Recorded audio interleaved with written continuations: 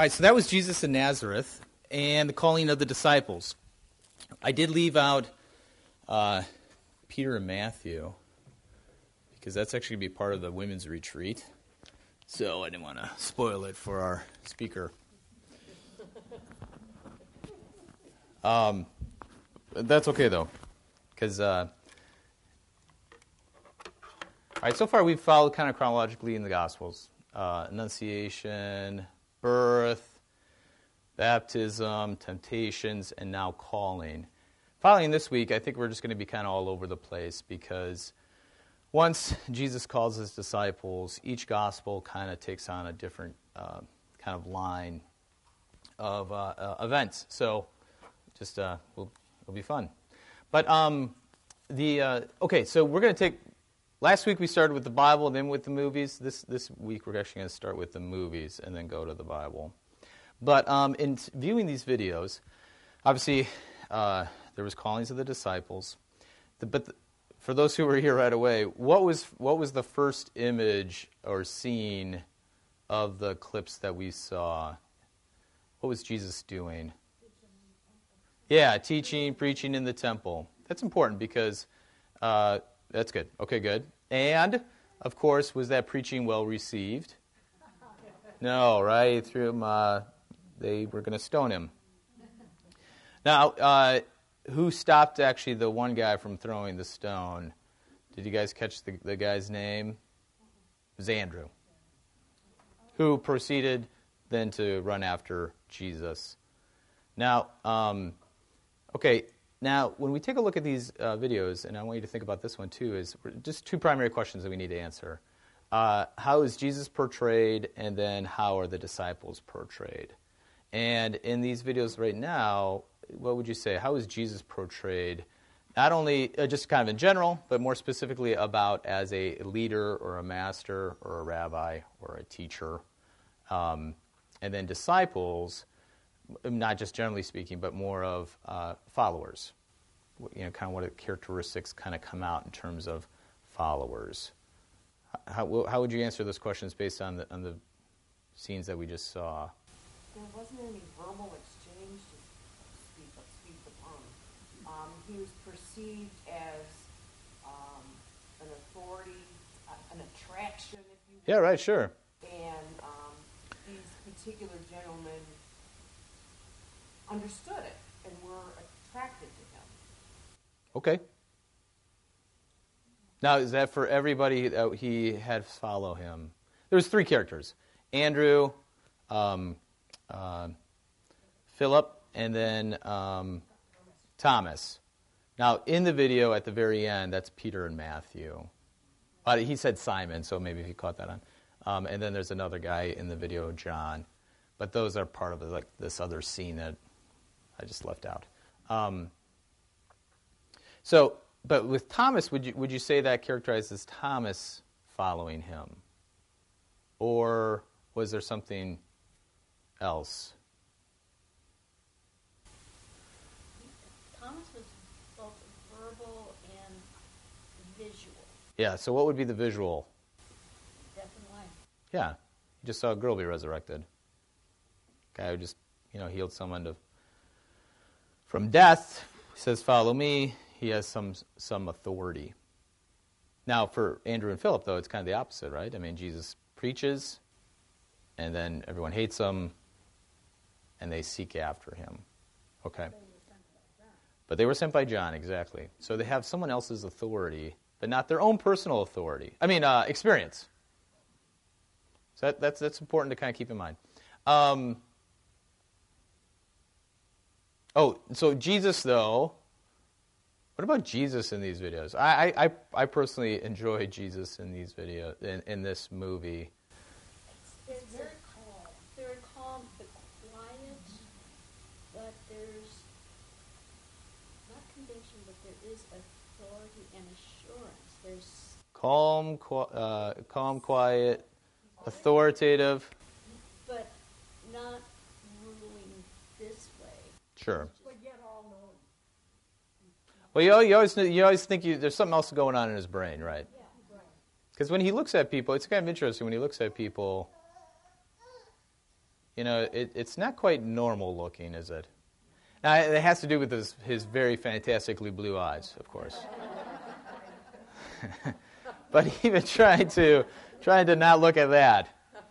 But just his eyes when he looks at Andrew and Philip, and then even at the end when he's in Jairus' house, and he's just kind of looking, like he's not just, he's like, silence, or whatever he said, the girl's sleeping. Everybody's beards, and how they're attired. He's looking at their toes. Well, maybe. We don't know that, right? But you're led to believe that. Yeah, okay. Well, maybe. I don't know. He could be just an aloof. He could be a goof. But he's not.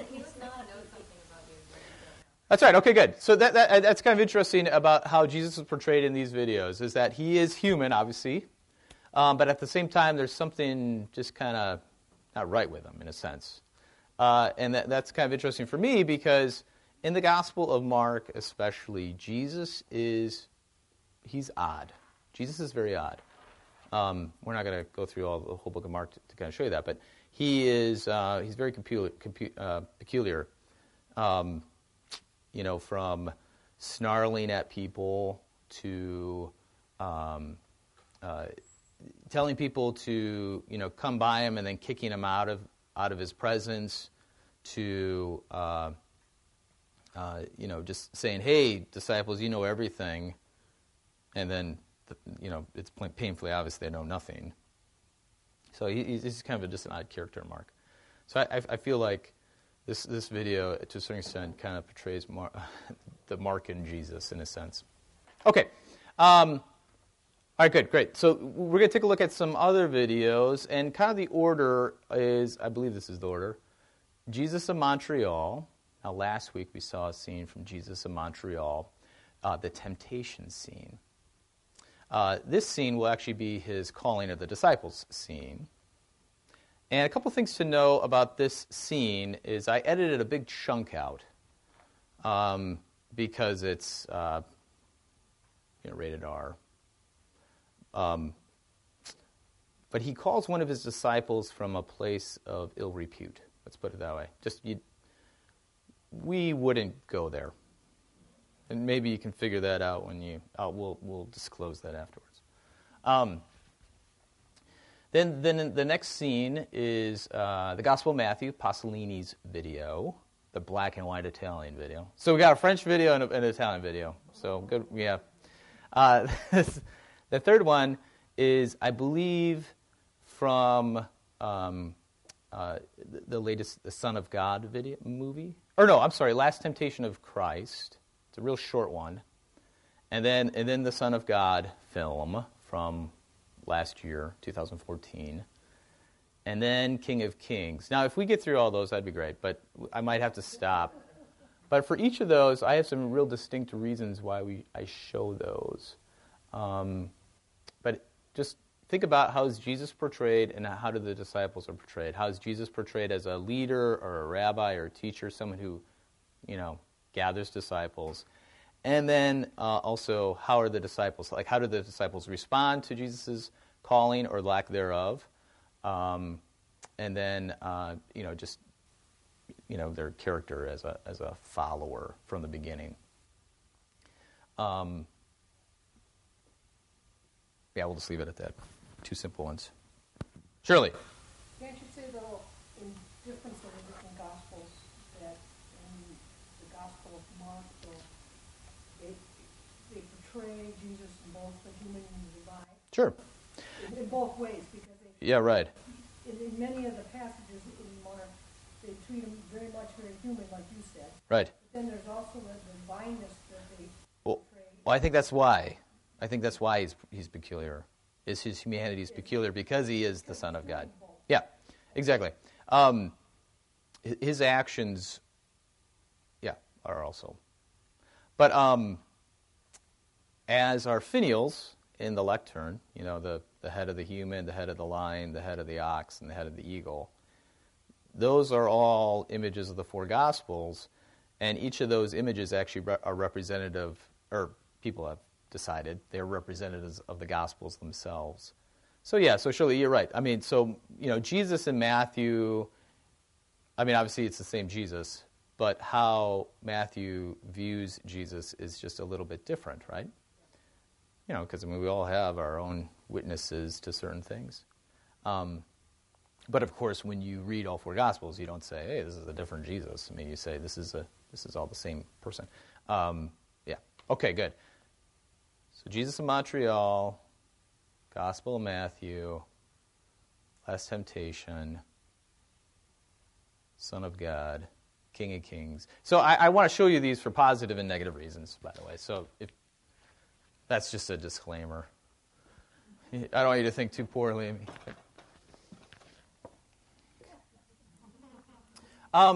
I forgot to mention, so some of you might not know. Okay, so Jesus of Montreal, it's about a passion play that takes place in Montreal.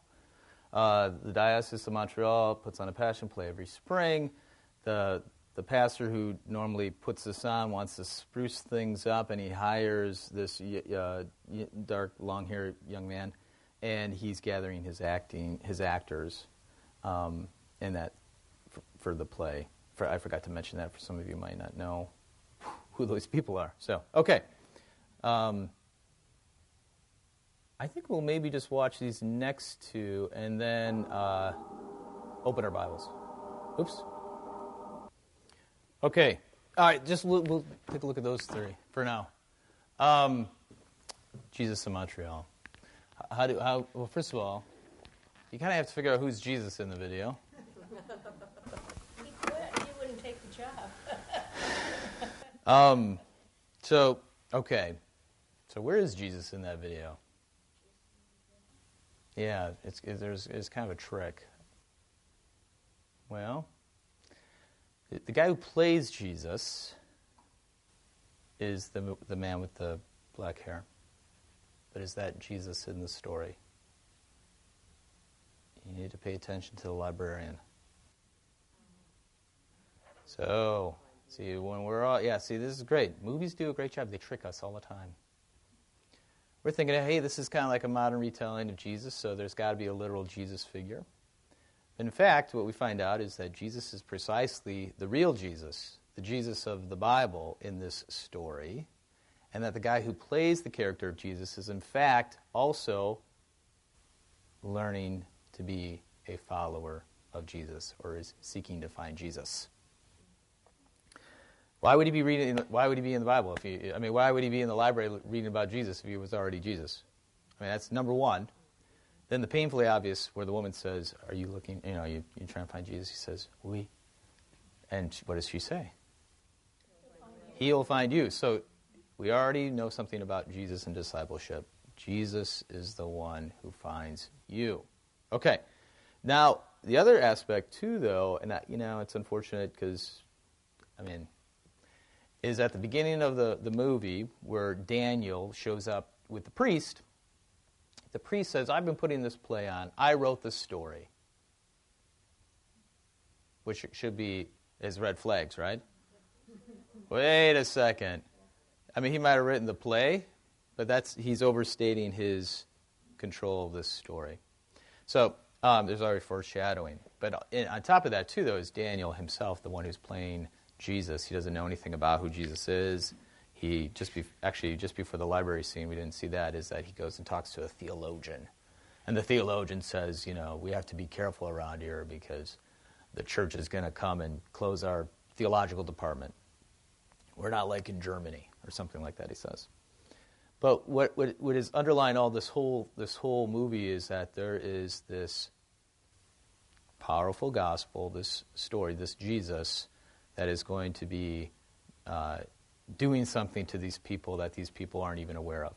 And the reason why you know that the actor Jesus is not Jesus in the story, or as we would consider Jesus in the story, is because of that last scene where they're sitting around the table.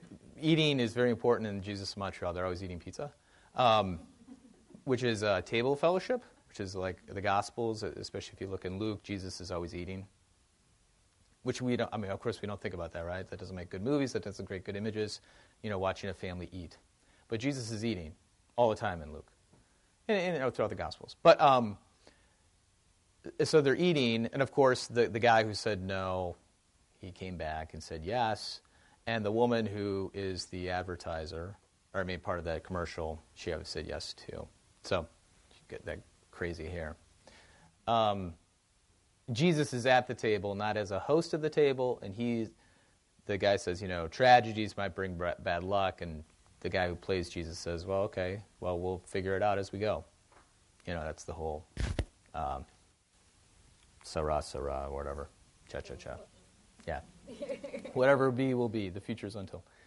Okay. Now, the disciples in that video, though, or, the actors. So we already talked about the Jesus character. That first scene, well, first of all, there's 4 actors who this character tries to get to work with him. 2 women and 2 men. Out of those 4, based on what you saw, how many were actually in front of the camera or even on the stage? Just one. That's right, just the woman, right? So you have 3 actors who, in fact, are not necessarily acting. 2 of them are what kind of actors? Voiceovers. That's right. All they are is a voice. Okay, and then the first one is working a soup kitchen, and not even acting, any kind of acting. So Jesus picks these kind of people, or the character picks these kind of people out in order to be part of this troupe, this story. Now, okay, so we have actors who aren't really great.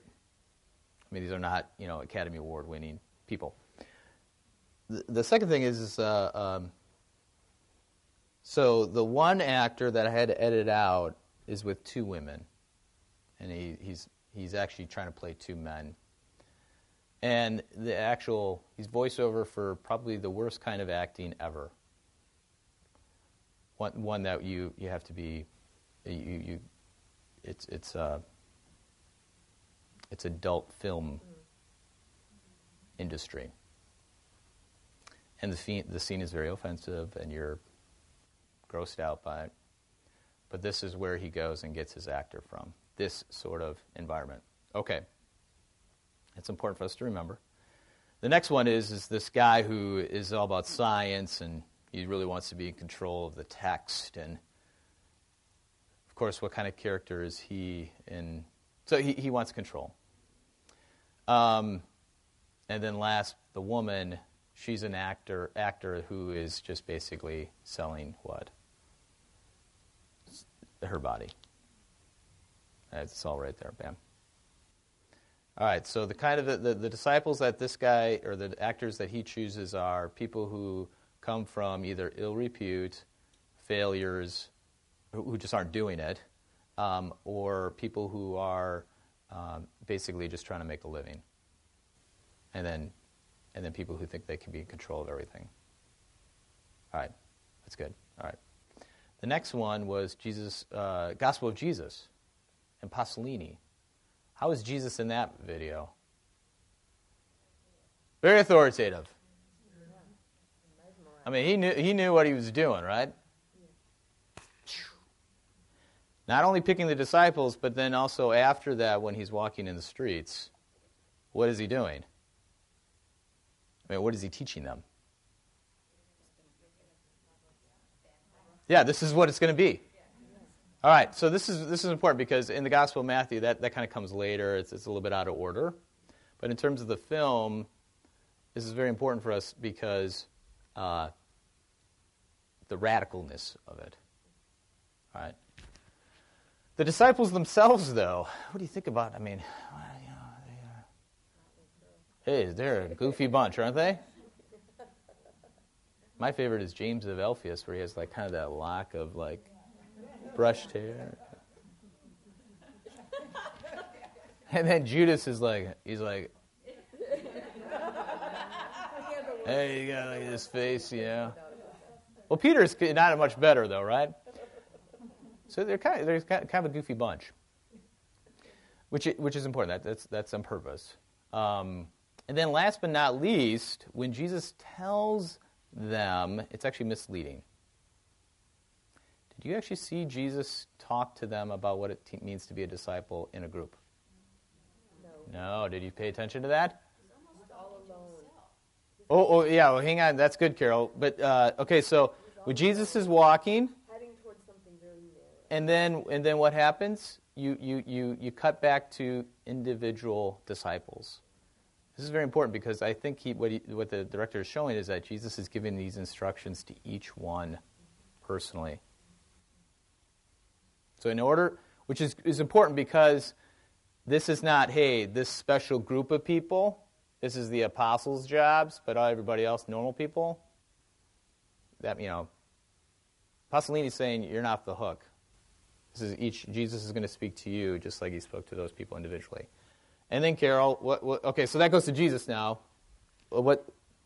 Because he's just walking, and in a way, it's almost as if he's talking to himself. Mm-hmm. This is what is going to my life on earth. It's almost like, does he care if you're following him or not? No, yeah. I liked how he was talking with his almost his head over his shoulder, like, I'm going this way. Right. And I liked how visually it was narrow, the path was narrow. Yes, okay, good. So you got all that. That's really great. That was nothing. And then finally, who's the last one in the scene before it cuts to that skull? Right. It's just Jesus. It's very small. So it's great because that is foreshadowing what? Yeah, his death. I mean, oof. That's a good film technique right there. I know it's in black and white and Italian, and and I want to reiterate, none of these people in that film is professional actors. I mean, the guy does that on purpose because he wants to say, hey, you, regular guy out there, you should be able to associate with all the regular people in this film. This is not time to take a break from life. This is the time to get in with life. So Jesus is, and Jesus is, so the question would be then, too, as you're looking at the back of his head, right? I mean, that's you usually don't think about the image of Jesus from behind, right? But of course, that is precisely what a follower does, right? I mean, you're going to see Jesus' backside, not his front side. So, Holly. Which I thought he did, like, right away in the first beginning of the clip when he called them, he just turned around and Just went. Yeah. Yeah. Now, which is very different than the Jesus of Nazareth video, right? He preaches. They come after him. They say, "Hey, can we follow you?" He's like looking at him. Andrew, Ella. It's a very different contrast. Okay, we're going to take a look at the Bible in a second and see kind of what's more what kind of is more faithful in that respect. Then that last scene, I wanted to show that last scene mainly because of the old guy in it. Yeah, the dad. His name is, in fact, Zebedee. So James and John, when they're called, and Mark and Matthew says, and Zebedee was left in the boat. So what's interesting about the call of discipleship, it's not just only you, it affects everybody else, which is the cost of discipleship. And that Jesus says that in the Gospel of Matthew video, right? Hey, if you love your father and mother more than me, then... And then the Zeffirelli movie, too, the Jesus of Nazareth, he also says that while he's sitting down eating a pomegranate? I don't know what it is. Was it an apple? I couldn't tell. It looked like an apple on the outside, but I thought it had red on the inside. I don't know. It looked kind of good, though. It was juicy. Well, I don't know. I mean, but okay. Anyway, well, he was eating that fruit, and he was saying, "Hey, if those who leave your father and mother in this lifetime, you'll receive more." And Matthew comes up to Peter and gives him a big hug and says, "It's going to be all right. I know you just left your family." And I thought that was a good part because that seemed very realistic. Like with the community around them, I thought they were really. The first one was sort of like, "Yeah, I'm not doing anything after lunch. I'll follow you." Right. That's right. It was a very casual. It was a really interesting. Got nothing better going on. Yeah, nothing better going on. The other one was like super mesmerizing. Like he's almost Bengali, like follow me, and they're all like, "I'm coming." Yes. And then that last one seemed very much. It's like the two things together. They right. Almost entranced by him, but you could see the realistic. They didn't get it. Yeah. I didn't want to show you the preaching beforehand in The Last Temptation of Christ. I think Pastor Bukes might, or maybe I will in a couple weeks. But in that preaching. So Jesus preached. Remember the first video? Jesus preaches. I mean, we're all like, holy smokes, I'd love to have Jesus as a preacher. And, only Andrew and Philip get it, right? And they follow him. And we're like on their side. Yeah, that's right. Okay, great, good. When Jesus preaches in this last temptation of Christ, before John is the one who just goes with him right away, nobody gets it. And you're like, why is John following him? I mean, it doesn't make sense. So there's this peculiarity, like something else is happening here besides what humanly is possible. Because everyone misunderstands what Jesus is saying. It's a very funny scene. And right when that first started, he said, I said love. Because everyone misinterprets him as saying we should go kill the Romans. So the thing is, though, that John reacts to this. You're like, Jesus is a failure right here. But John says, I'm staying. And of course, James wants to stay too, but his father Zebedee presses him and says, are you crazy? And he's really thinking, are you going to leave me alone to do this business while I'm an old man? That's right. That fishing is hard work. That's right. Well, that's exactly right. And then Peter and Andrew, of course, are like Kirby said, it's this, I mean, Jesus, John, and then the other guy is Judas. Judas is the first disciple in that story, which isn't the only movie that Judas is the first disciple. But, they're just sitting there looking at him, which is kind of creepy. And then Peter's like, hey, James, look, and hey, Andrew. And then they follow him. Now, what happened before that, too, is Jesus rescues the woman caught in adultery. So Peter, James, John, and Andrew all have this previous kind of, like, something is going on here. And for all four Gospels, that's essentially true, whether it be John the Baptist saying, go follow him, or Jesus' preaching, even if it's one verse. In chapel, I read from Mark chapter 1, and all it said was Jesus went out and preached, repent and believe in the gospel. I don't know if that's too mesmerizing, but for some, probably it was.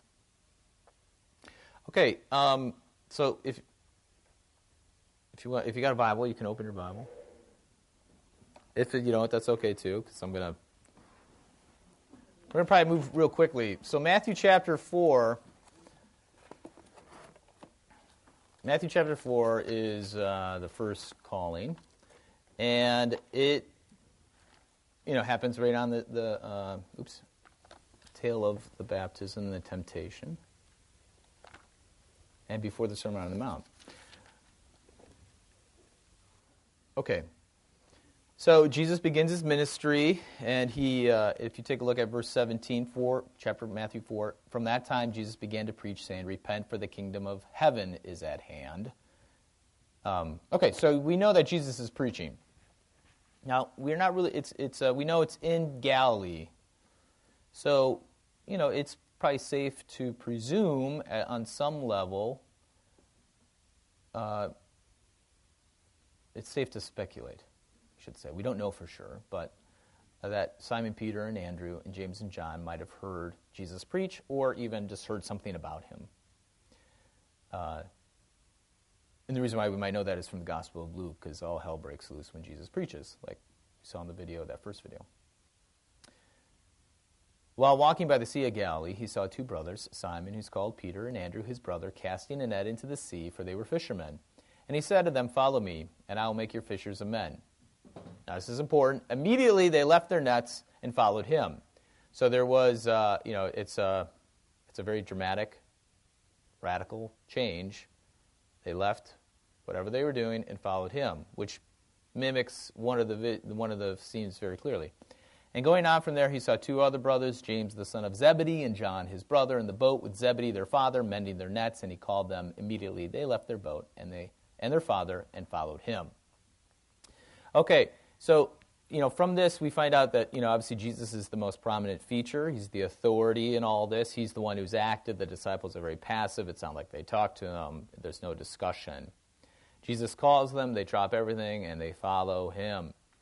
And, of course, the point is made more extreme with James and John. So Simon and Peter, it looks like maybe they're running their own business. They let go of it. Then in James and John's circumstance, they not only leave their business, but also their father. Okay. So Matthew's whole point is that no one becomes Jesus' disciples by their own choice. You can't choose to become Jesus' disciple. Okay. There's this old St. Louis professor, Martin Franzmann. He says, when Jesus said, "Follow me," he was confiscating men for himself. He's going around just taking names. Now, how does that rub up against... Okay, well, let's just keep going. So the question is, what did the fishermen respond? I already said maybe they're preaching. We don't know. Do they really understand the full reality of Jesus' preaching? No, they can't. I mean, that's just impossible. So on some level, they're going without completely understanding. So this is the beginning of things. But then in chapter 5, as you move on, he's teaching them. Right. So what we find out is that in order, knowledge prior to following Jesus isn't what the Bible teaches. It's not like you say, learn this, then become a follower of Jesus. Jesus preaches, and you're a follower of Jesus. Jesus calls you, and you're a follower of Jesus. You respond. And then, over the course of that following, which is normal stuff, right? Your relationship grows, your knowledge of one another grows. It's just normal stuff. But that, of course, points then to kind of the initiative of Jesus and the grace of Jesus. And the one that we're always following him. We're not chasing after him. We're following him because we go where he goes. All right, and the sort of people, of course, are the fishermen, as Marilyn already mentioned. It was a very tough job back then. The Zeffirelli video, unfortunately, we couldn't see that one scene, but you will maybe see that. There is a scene actually in Peter's house, and there's this junk everywhere. There's nets there. I mean, it's just a gross thing. I mean, you can think about it, right? What if you lived in the butcher shop? I mean, that's essentially what it was. You raise the cattle. You get the fish. You gut the fish. You prepare the fish. So it's not a sexy job. The other one too, of course, is from Matthew chapter 9, and that is Matthew the tax collector. Of course, the tax collector, which we always associate with IRS, it's an immoral job. It's a job of ill repute, okay? So Matthew being a tax collector was bad news. And why that was is because he was whether specifically he was collecting taxes for Rome or collecting taxes for Herod Antipas, who, of course, was a vassal of Roman rule. That's kind of a detail. But any tax collector was considered a traitor and unclean. Well, that's by the actions, but the job itself for anybody was, this is bad news for Rome. Now, of course, Jesus does say, don't collect any more than you're supposed to. John the Baptist does when in the Gospel of Luke when they say, well, what am I supposed to do?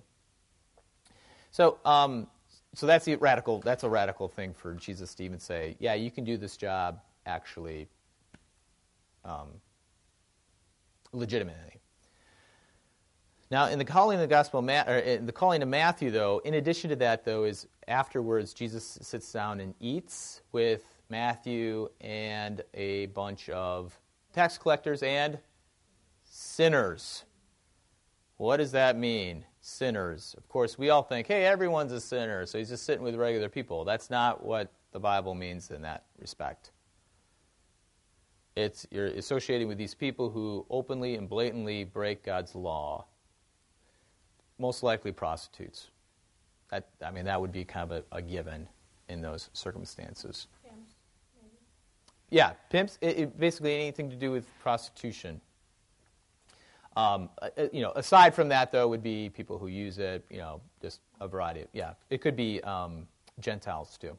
So, okay. Now, so this is important for us to kind of consider because as we view these videos, the radical nature of Jesus calling these people, I mean, it is really turning the world upside down. This is a peculiar message. Because fishermen these days, hey, whatever. I mean, they got their own TV show up in Alaska, and they're kind of well regarded. And then also, prostitutes are still pretty not well received these days. So, that's probably still in case. So when we look at these videos, I think the one that bothers or is the most upsetting is the Jesus of Montreal. And I couldn't show it to you because I didn't want to be too much. But when he goes to this adult movie set and says, hey, why don't you stop doing that and come join our acting troupe, you're really like, ugh, really? You're going to really do that? Jan. Is the difference here not that people were called or people followed, because that was true of that day. You had the rabbis who had their followers. The difference here to me seems to be these were people from the lower echelon of life that were being called to be Jesus' disciples. Right. Where you talk Gamaliel, Saul was a student. Yeah, right, exactly. Saul was on an altogether different echelon economic Right. than the people that we're talking about here. And isn't that the biggest difference? Well, yes and no. That's all part of it. So poor people were looked down upon morally also back then. I mean, it had to do with much as morals as just your job, their status in life. Those people, there was something wrong with them. And I think that's why we often view people that work hard and are poor as being kind of noble or kind of maybe morally neutral. You can be a good person being poor, or back then those didn't really, that wasn't really part of how society was seen. Now the other thing too, though, Jan, that you just mentioned that I forgot to say is that back in Jewish times, students would seek out rabbis. It was unheard of for a rabbi to say, hey, you be my follower. Maybe in some rare instance. In addition to that, though, too, like Greek sages, I think in the gospel, when we studied 1 Thessalonians, Paul made a big deal of like, hey, I didn't take any pay. I'm not like those other goofballs that go around teaching you weird things. Back in those days, Greek sages would entice people to follow them, saying, hey, if you followed me, you're going to get all this. In either circumstance, Jesus doesn't do that. Now, on one level, though, of course, especially, when we think about maybe the tax collector, maybe he wants to get out of it. I don't know, but probably not. I mean, he seemed like Matthew's doing okay. So that's one of those things where when Jesus calls the disciples, it's not like Jesus is offering them something that they can understand at this moment. And in the movie, the Gospel of Matthew, that makes it abundantly clear.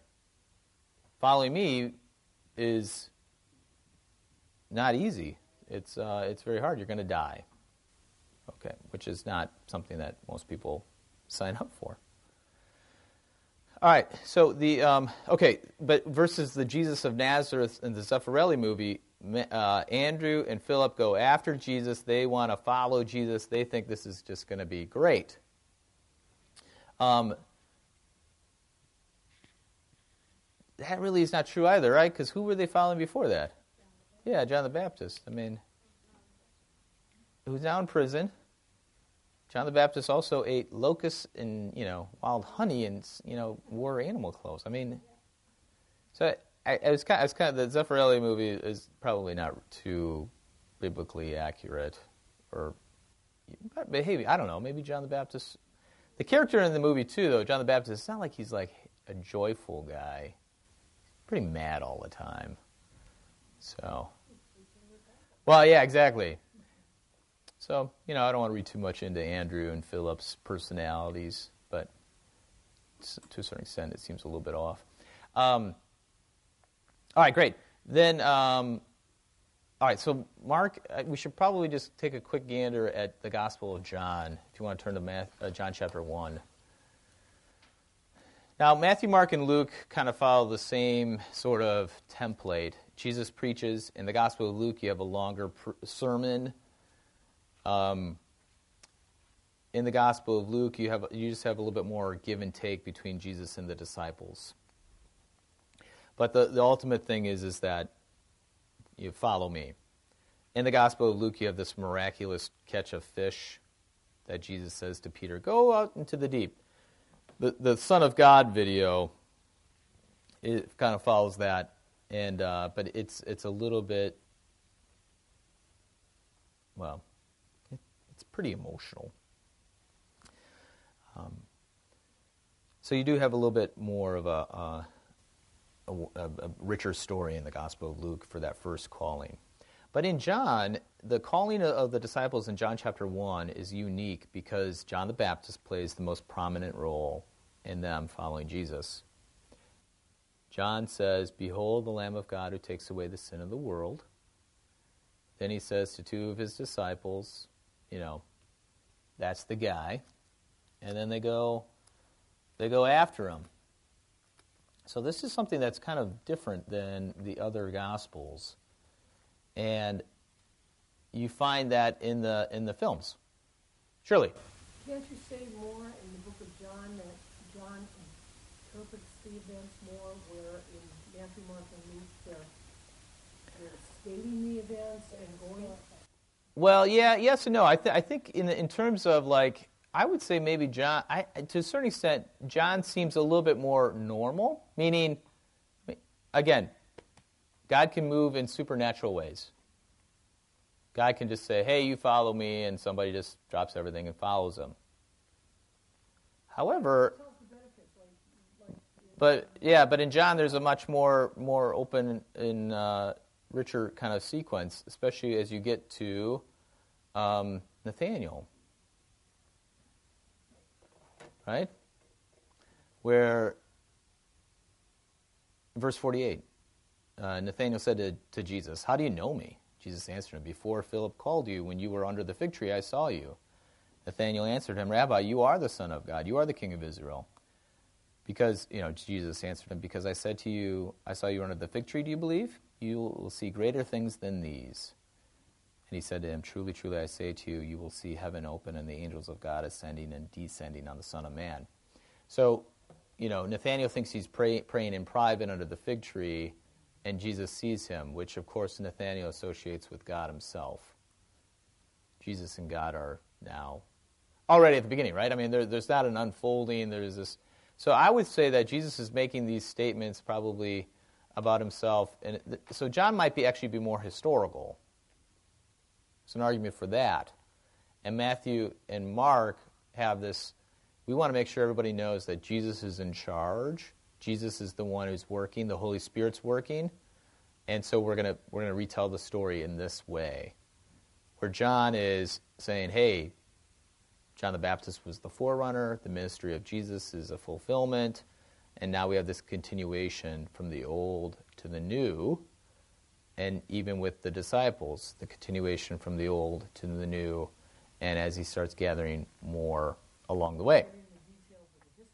Yeah, you could say it that way. I mean, each gospel writer wants to tell us that story in a specific way. Like they have something they kind of have something in mind. They want to make sure that they tell this about Jesus for these people too. That's a whole other issue in terms of how you interpret the Gospels is who are the first people being written to? And for instance, in the Gospel of Matthew, probably have a primarily Jewish audience, and that's why Jesus spends all this time with the teaching and the law and the Torah and the fulfillment of the Old Testament. You have genealogy, you have all this stuff going on, but in Mark, you have kind of a mixed congregation. And within a mixed congregation of Jews and Gentiles, what are you going to have? Conflict. Jesus and Mark there's always conflict going on. It's just a battle. How does Jesus kind of temper that? So and then Luke, there's a theory that it's probably at least Hellenized Jews, or maybe even a big. Did I say Luke or John? Luke. Yeah. So Luke, Hellenized Jews, or even a fair amount of Gentiles. Anyways, so that's a whole other level of kind of interpretation. But as we see the films, though, we want to take a look at the films too, and what are they trying to do there? And in the Gospel, the Jesus of Nazareth, kind of a more breadth of a story. Jesus is this obtuse character, but at the same time, he's very desirable for people to follow him. And Jesus of Montreal, Jesus is this unseen person where people are following him based on just a simple, hey, you want to just work on this play? And then we see throughout that story, Jesus works on their lives, and they become pretty faithful, even to the point of death. In the Gospel of Matthew, we already talked about this. Jesus is a strange character who really is fierce, and to be a disciple of Jesus in that story means that you gotta weigh your options. It's not easy. And to a certain extent, that would be then the last temptation. But where I believe in these two other films, which we won't see today, is the Son of God and the King of Kings. Jesus is sexy. He promises some really good things. We're going to change the world. And as followers, you're thinking, that sounds great. Let's do it. Okay. Sounds like a step up in life. Yeah. I'm not sure that's realistic. All right, any questions or anything? If not, we can pray. Lord, remember us in your kingdom and teach us to pray. Our Father, who art in heaven, hallowed be thy name. Thy kingdom come, thy will be done, on earth as it is in heaven. Give us this day our daily bread, and forgive us our trespasses, as we forgive those who trespass against us. And lead us not into temptation, but deliver us from evil. For thine is the kingdom, and the power, and the glory, forever and ever. Amen.